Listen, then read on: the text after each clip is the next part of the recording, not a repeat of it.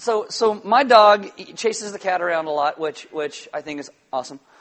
And the cat doesn't really like the dog too much. So Friday night, I go walking into our bedroom. Well, not our bedroom. That'd be creepy, right? But, my wife and my bedroom. I walk in, and it just reeks. Like, just stinks. I'm like, oh, what is that?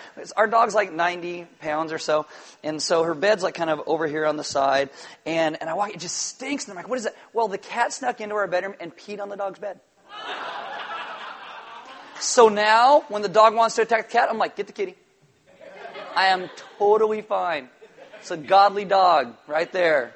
And wants to eat Okay, so a couple things. If you did a thing with planting roots and you haven't gotten a letter back that says, hey, this is what it sounds like you did for planting roots, is this cool? We on the same page? If you didn't get a letter, let the people know at the Welcome Center in the back. Just give them your email or something and we'll get a hold of you because it means that we don't have your right address. You can also send an email to giving@ourelement.org so we can make sure we get that to you. So the turkey drive is going on for the Central Coast Rescue Mission. They did it at Walmart yesterday, and we told them, no, Element people will just bring them here. It'll be cool. So we've got some stuff out, some things outside for you to put turkeys in. They'll feed a bunch of people over the course of the holidays with those, and so that's why they're out there. If you forgot one, you have to about 12:15, maybe 12:30. Maybe we're going to hang out. You're going to run to Spencer's and back or something. I don't know if you forgot. But seriously, first service overfilled the tub. It was amazing. I don't know how second did. But we had to get more tubs, so let's see how you guys. No pressure. No pressure. It's just. Also, I wanted to hit one more time the Agape, which is next Sunday. Usually we switch off years, and one year we do it in people's homes. We all go have dinners in people's homes. And then this year is an off year, so we're doing it all together here. We're going to put like fire pits out in the field. That's why we're telling you to bring a chair. And it'll be a whole lot of fun. So next week, food. It's kind of funny. We handed out these pans, and they had these recipes in them of what people are supposed to make and bring back. The only ones left were the vegetables. It's like, even this morning, there were like 3 on the stage, and it was carrots and green beans. And I'm like, well, of course you'd leave those, And so people took them. And this morning, I'm like, now just fill them with cookies and bring them back. It's okay. Who really likes? I know some of you guys like vegetables. When things turn green in my fridge, we throw them away. Seems just like a natural law, right? Okay, welcome to Element. My name is Aaron. I'm one of the pastors here. There are Bibles in the back. If you don't own one, you can have one. If you forgot one, you can use one. There are sermon notes in all the communion tables throughout the room. Inside those, you'll have a little bit of extra notes that go along with today's message, as well as some questions to go a little bit deeper. If you have a smartphone, you can download an app. It is called YouVersion. Click on Live in YouVersion. It'll bring us up by GPS on your smartphone. You'll get sermon notes and verses and questions and all that goes along with today's message. Why don't you stand with me, reading to God's Word? We will get started. It's Matthew chapter 7, verse 16. And Jesus says, you will recognize them by their fruits. Are grapes gathered from thorn bushes or figs from thistles? Let's pray. Father, this morning I ask that you would teach us as a people how to recognize the things that truly come from you and how to live and walk in those ways, that we'd be a people whose entire lives and hearts are bowed down to you and your will and your calling in our lives, that we would focus on the person of Christ in all that we do so that you gain great glory and your people live in much joy. Amen. Have a seat. So this is week 40 of the Sermon on the Mount. Only got a few weeks left. It's going to end right before Christmas. So Merry Christmas. We are going to end this thing this year. Open your Bibles to Matthew chapter 7. Verse 15 is where we're going to kind of be in for a little bit. Before we ended the Sermon on the Mount, we hit this great thing that starts talking about trees and fruit and bad fruit and good fruit. And we thought it was a great place to talk about kind of some history of the church and how we got some of the things that we did today. And so we're talking about heretics in the early church, how they influenced the early church, and how some of that even comes through into today. Last week we talked about these guys named the Ebionites, and I hope I didn't confuse you. I hope by the end you do have a clear understanding of not just Jesus, but the early church and the scriptures and how we got them today. This is a lot of history and a lot of stories. As we talked about last week, it's pretty easy today to throw around the word heretic. You hear people say it all the time. It's a negative, it's a mean word. Some of you, think it when I talk about how awful your country music is. And I'm like, oh, country music, it's evil. And some of you even said, stop the heresy of the country music hating. I'm like, others of you just stare daggers at me when I say it.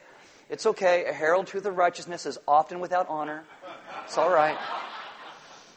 Now, last week I told you that you've got a common image of a heretic as like this willful person intent on destroying people's faith, intent on error. A lot of heretics actually weren't that way. Traditionally, heretic is someone who's compromised in the essential doctrine, lost sight of who God is. A lot of times it's through oversimplification. Literally, the word heresy, it means choice. A choice to deviate from teaching in favor of people's own insights. And this is always really a bad idea because America loves reality television, and that should tell you a lot about our own insights right there. Some Christians use the word to refer to anybody that disagrees with them, whether it's political or theological, like, hey, you're not in the club, you don't agree with me, you're a heretic. I don't think you really want to be in that club anyway. At one point, the Catholic Church labeled Galileo a heretic because he said the earth revolves around the sun and not vice versa. And even with all the bad press, I think the concept of pointing out and stopping heresy is still a valid one.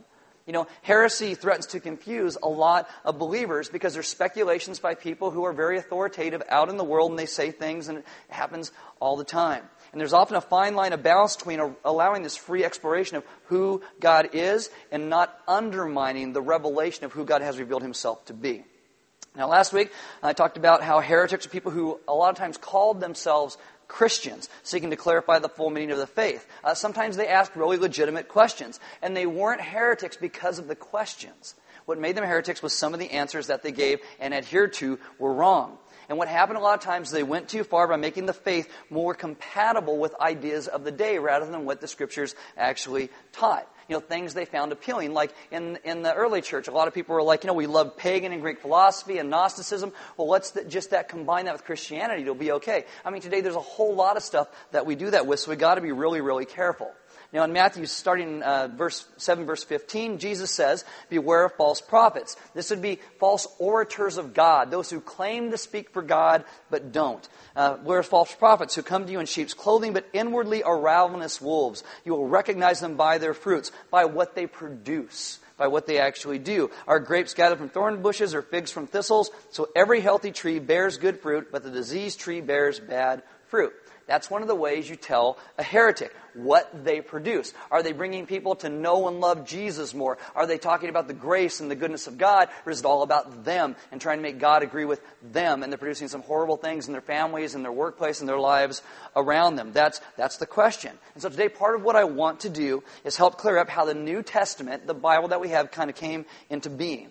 And there's a lot of questions around that usually. It's why we cover it in our apologetics class. If you went through that, if you missed it, it's online. It's free.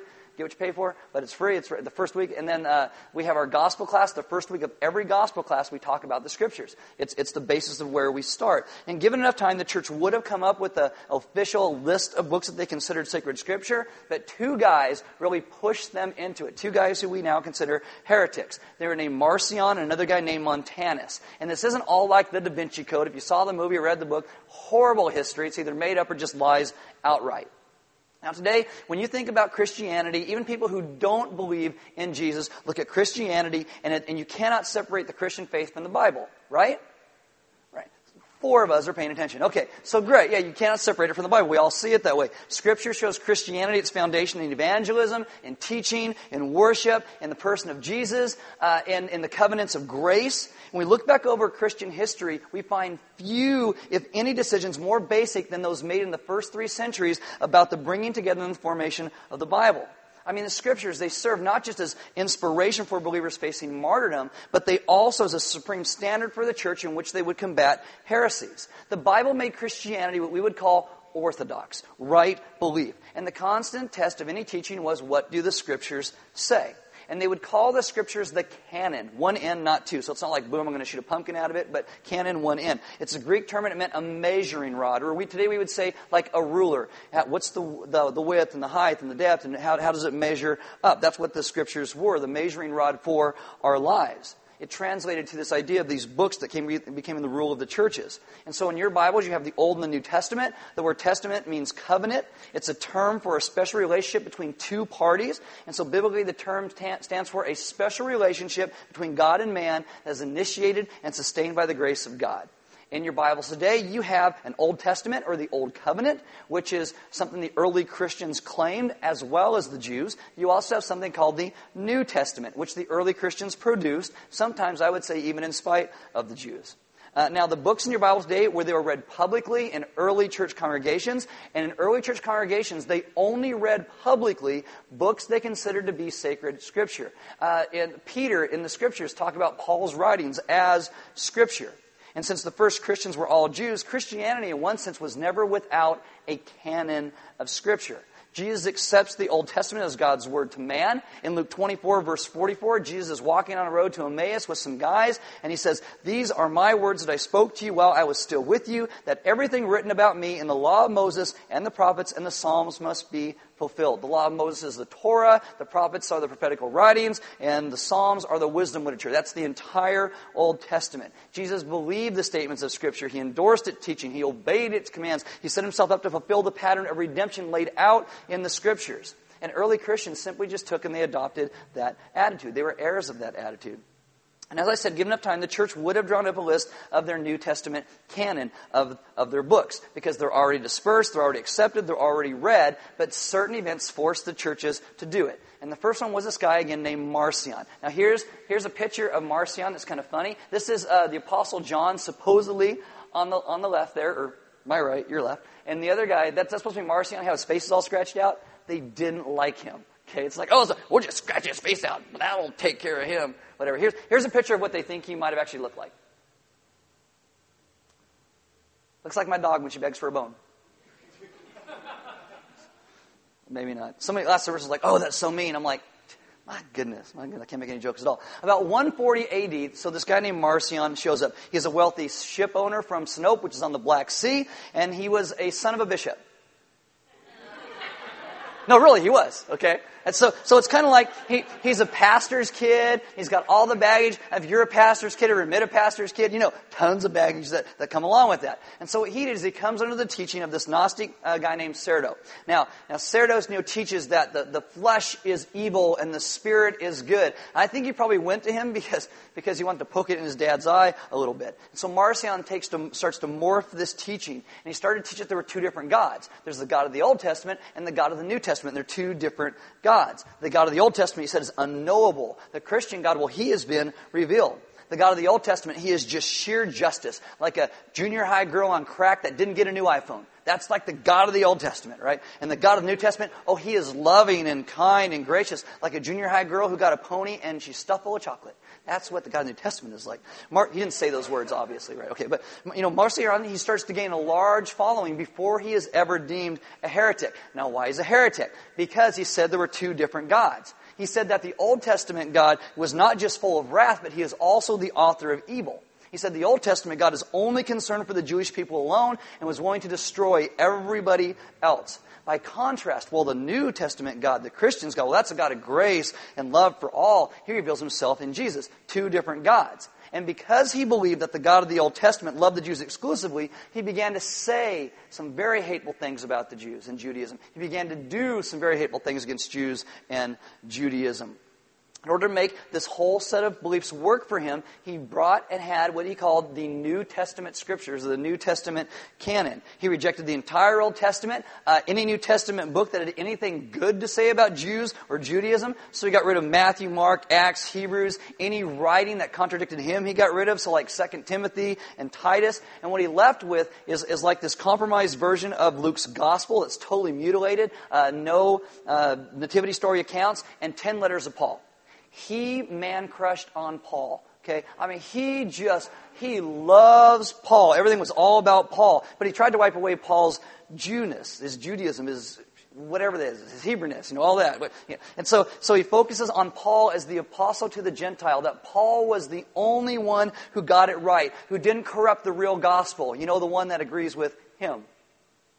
Now, Paul was that guy. Marcion believed, because of his view of seeing two different gods, that the Christian life was to be free of all material reality.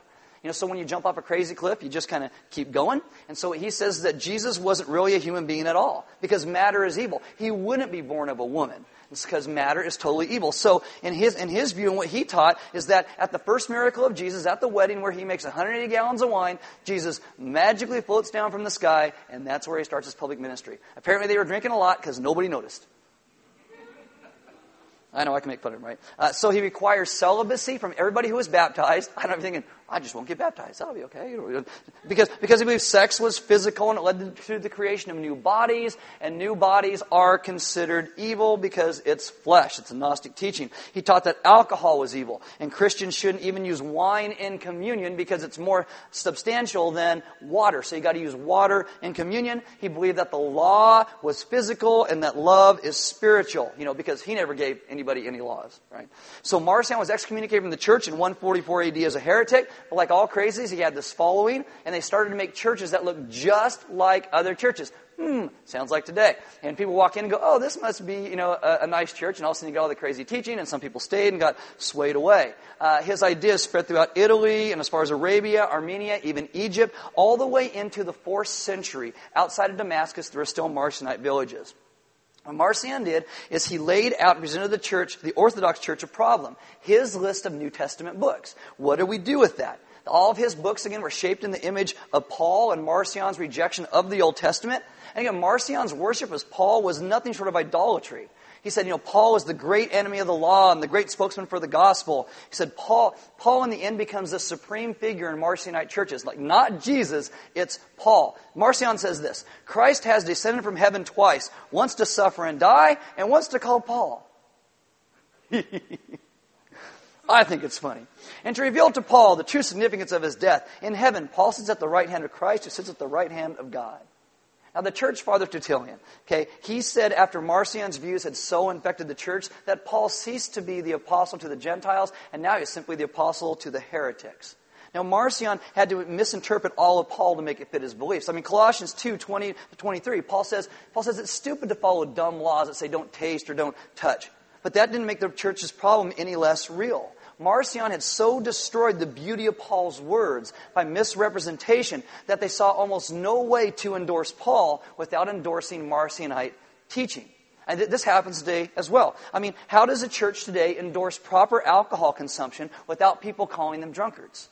How do I talk about cookies all the time without people saying, you're a glutton? How do you do that? Even we did the Song of Solomon a couple years ago.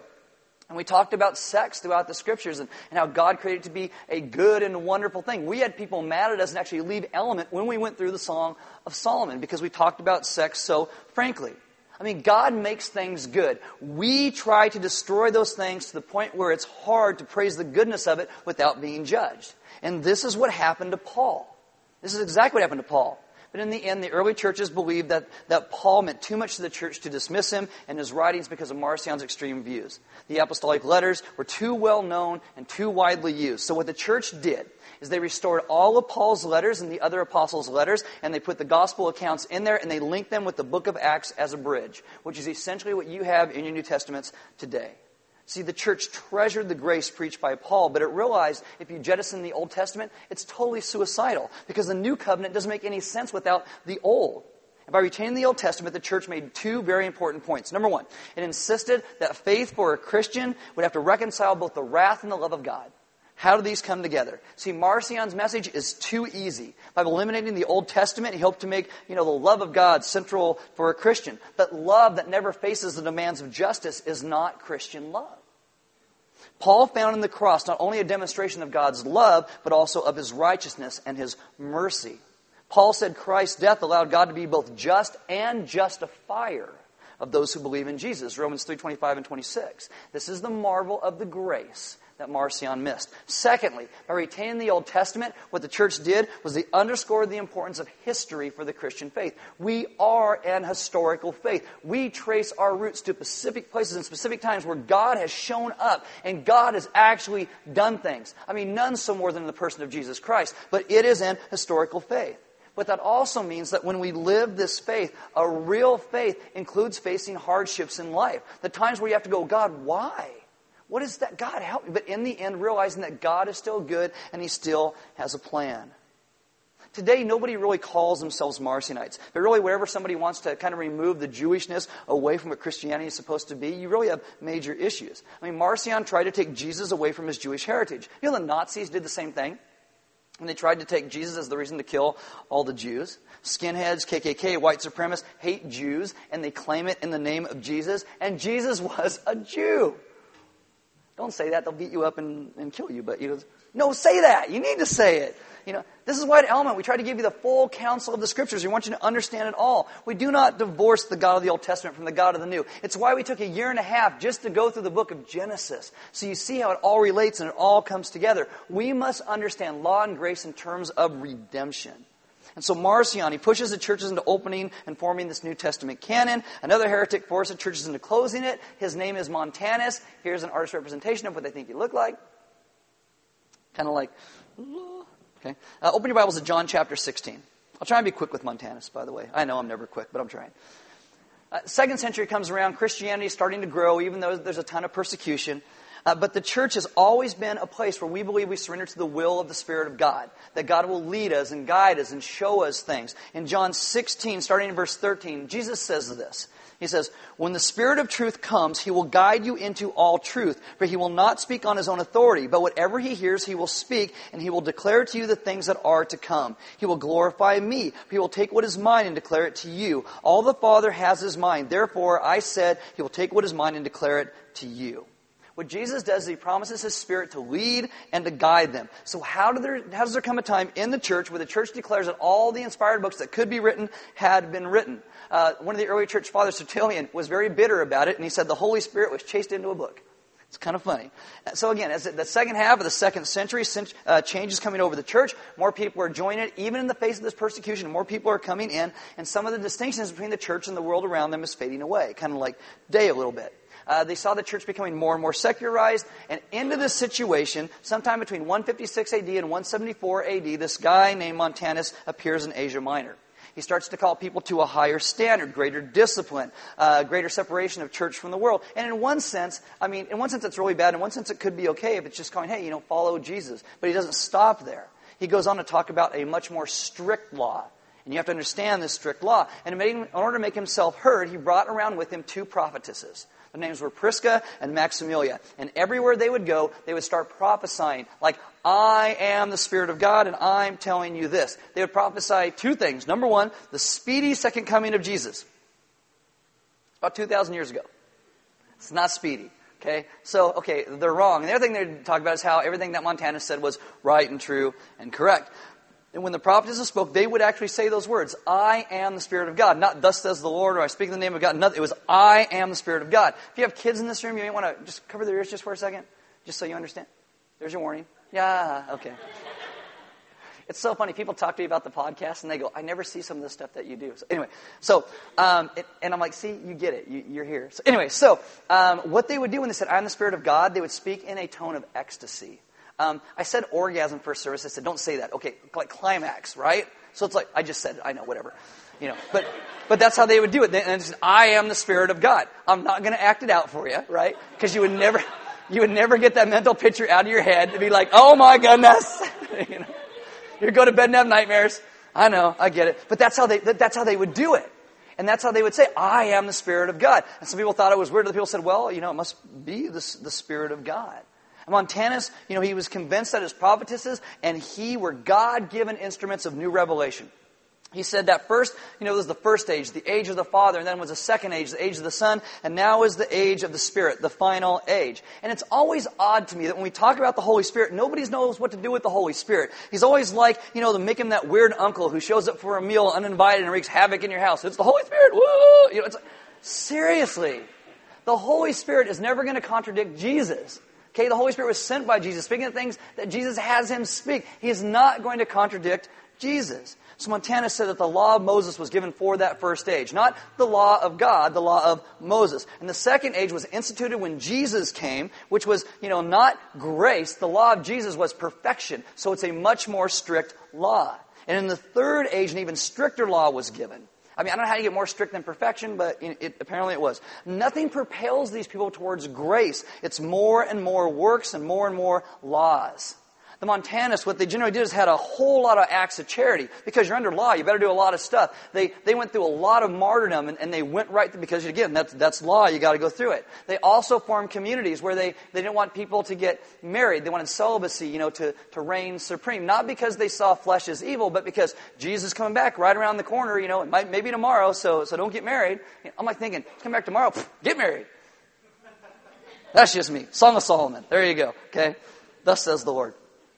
Anyway, so they had this idea, we're going to make our communities, and they're not going to do this, we're going to focus on this. Montanus also had spontaneous martyrs. Kind of think of like a suicide bomber without the vest. They would volunteer and purposely seek out martyrdom. The wider church is like, what in the world is wrong with you? Go home and hit yourself in the head with a hammer. Stop running around. I mean, if you're martyred for your faith, fine, but you don't need to go and seek it out. So the church has started to draw up this list of their canon of Scripture because of Marcion. They wanted the books that they considered to be sacred Scripture to be as old as possible, dated and written by the early apostles or those taught directly by them. And so the church believed that New Revelation ended with Jesus and the events surrounding His death and resurrection. So the writings closest to that time were therefore the most trustworthy. Montanus believed that the Holy Spirit was still revealing new truth, and it was truth that was different than what Jesus or the apostles spoke and taught. And so he said, you can't close the canon. You've got to be able to put new stuff in there all the time. And so the church believed it had to act, because Montanus is like, I'm this herald of new spirituality. And in one sense, I mean, calling a church to holiness and change is a good thing. But anytime somebody questioned the Montanus, they said, well, this is blasphemy against the Holy Spirit. How dare you question me? And churches started to split over this. Because Montanus claimed the right to push Jesus and the apostolic message aside to the background. That the fresh revelation of the Spirit could overwrite the gospel at any point. And Jesus was no longer central. In the name of the Holy Spirit, Montanus denied God's decisive revelation had occurred in the person of Jesus. And the church wanted to keep the gospel central. Who Jesus was central. So it wanted to make all later teaching and worship and life center on Jesus and the apostolic witness of who He was. And the best way to do that, they said, was to take all the Gospels and the apostolic writings and set them apart as uniquely authoritative. Uniquely authoritative, which is why I believe God allowed all this to happen in the first place. So you would get the Bible you have today. It is not that the church ceased to believe in the power of the Holy Spirit. The difference was that in the first days, the Holy Spirit had enabled men to write the sacred books of the Christian faith. In the later days, the Holy Spirit enables men to understand and interpret and to apply what has been written. We know that the church assumes this position because by AD 90, you have a list of essentially what your New Testament is called the Muratorian canon. Essentially the books that you have today. And they took the Old Testament and the New Testament and they kept it together because they believe one fulfills the promises of the other. And in the end, this all again came down to Montanus' view of Jesus. That Jesus wasn't the focus. I mean, the church leaders even tried to talk to him. They said, do you understand that Jesus sent the Spirit and the Spirit's not going to contradict Him? And Montanus wouldn't listen to it at all. The church believed that Jesus didn't send more laws, that God sent Jesus to save us from the curse of the law, from our sins, to raise us to new and true life. That grace in the person of Jesus means that Jesus died the death we should have died, that He lived the life we should have lived, and He's given His righteousness to us so we can stand before God and have a relationship with Him again. Everything Montanus did tried to overshadow that with more and more law. More and more law. In our lives, we believe that the Holy Spirit comes, and what He does is He makes us perfect in God's sight because of the blood of Christ, but day by day by day, He makes us more and more holy. We call this, it's a big Christian word, it's called sanctification. It really means salvation in present time. That day by day by day by day, we are made more and more holy. The Holy Spirit does that. We live and trust and walk in who He was. And what's really interesting about, even years later, the Montanus church essentially disintegrates. You can only predict the coming of Jesus so many times where people go, okay, you're a nut job, done. But the beautiful thing of grace in this was the churches welcomed them back in. Open arms, just love them and say, come back in, let's worship Jesus together. Now, today it's possible to see Marcion and Montanus in many movements that are constantly trying to influence the church as a whole.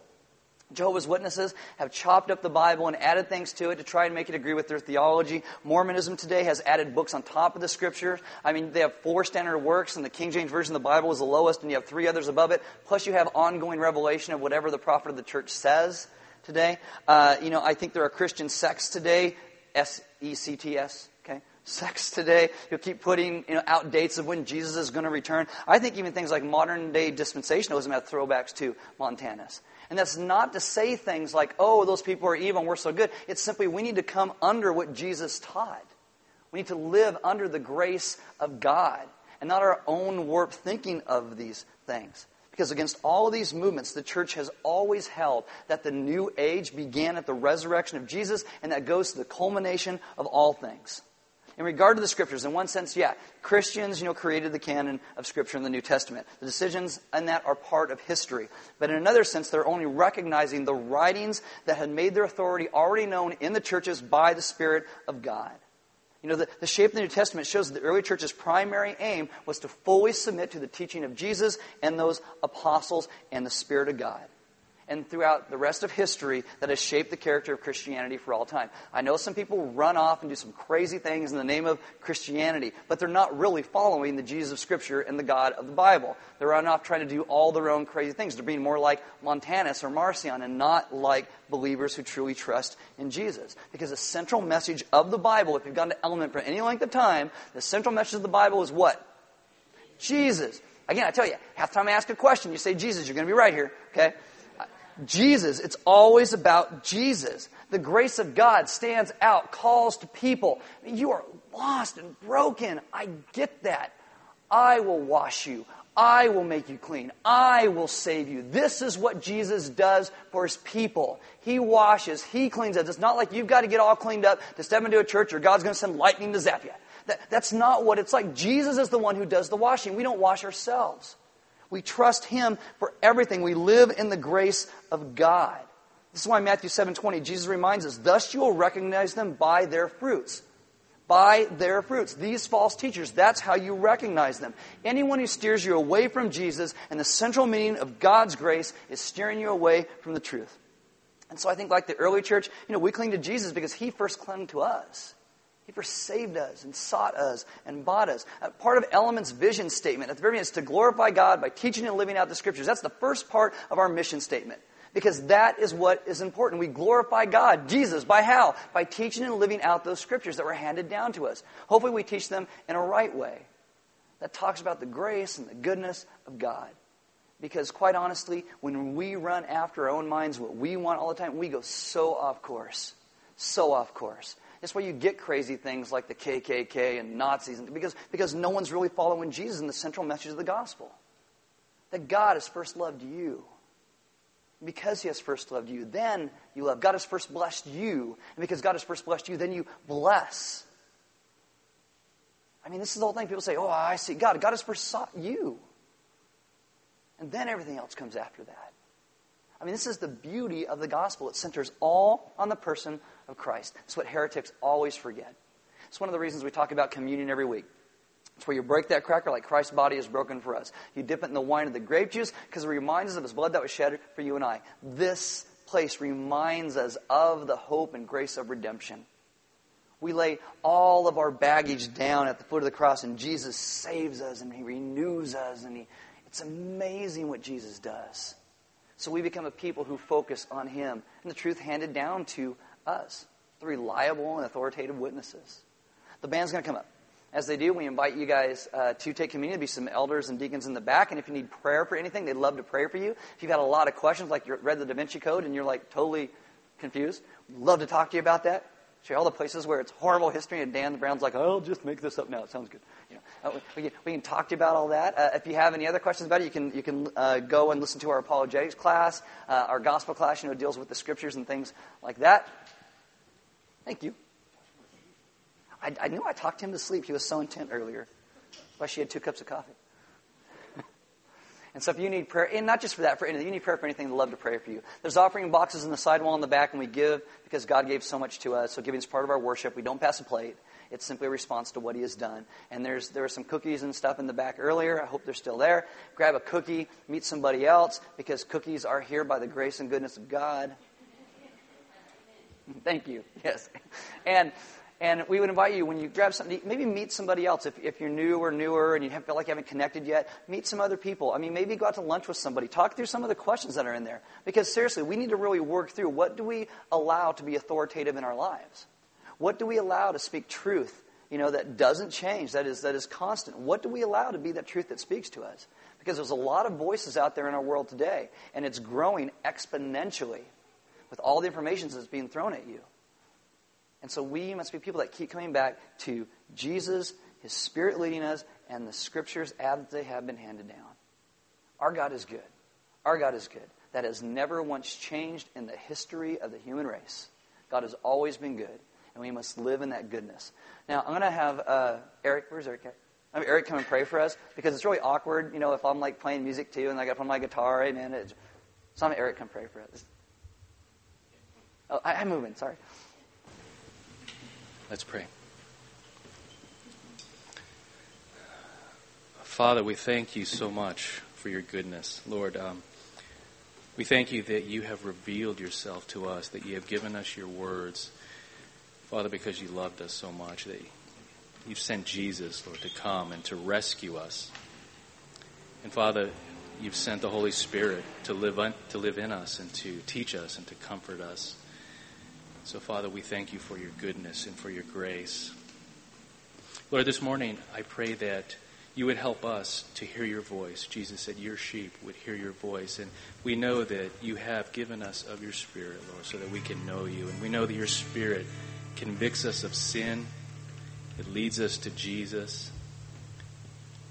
It confirms and assures us of your grace. And so as we sit here this morning and we just think about the awesomeness of the revelation that you've given to us, and Jesus, the death that you died for us so that we could know you, so that we could have true life. I pray, Holy Spirit, that you would reveal our hearts to us, Lord, that you would convict us of sin, that we would turn from our sin, that we would turn to you, and that we would find hope in your grace, Lord. And that we would find strength in your power. So, Holy Spirit, we invite you to have your way in our lives. Lead us into your kingdom, into your righteousness, into your holiness, and empower us to love one another. Thank you so much. In your precious name, Jesus.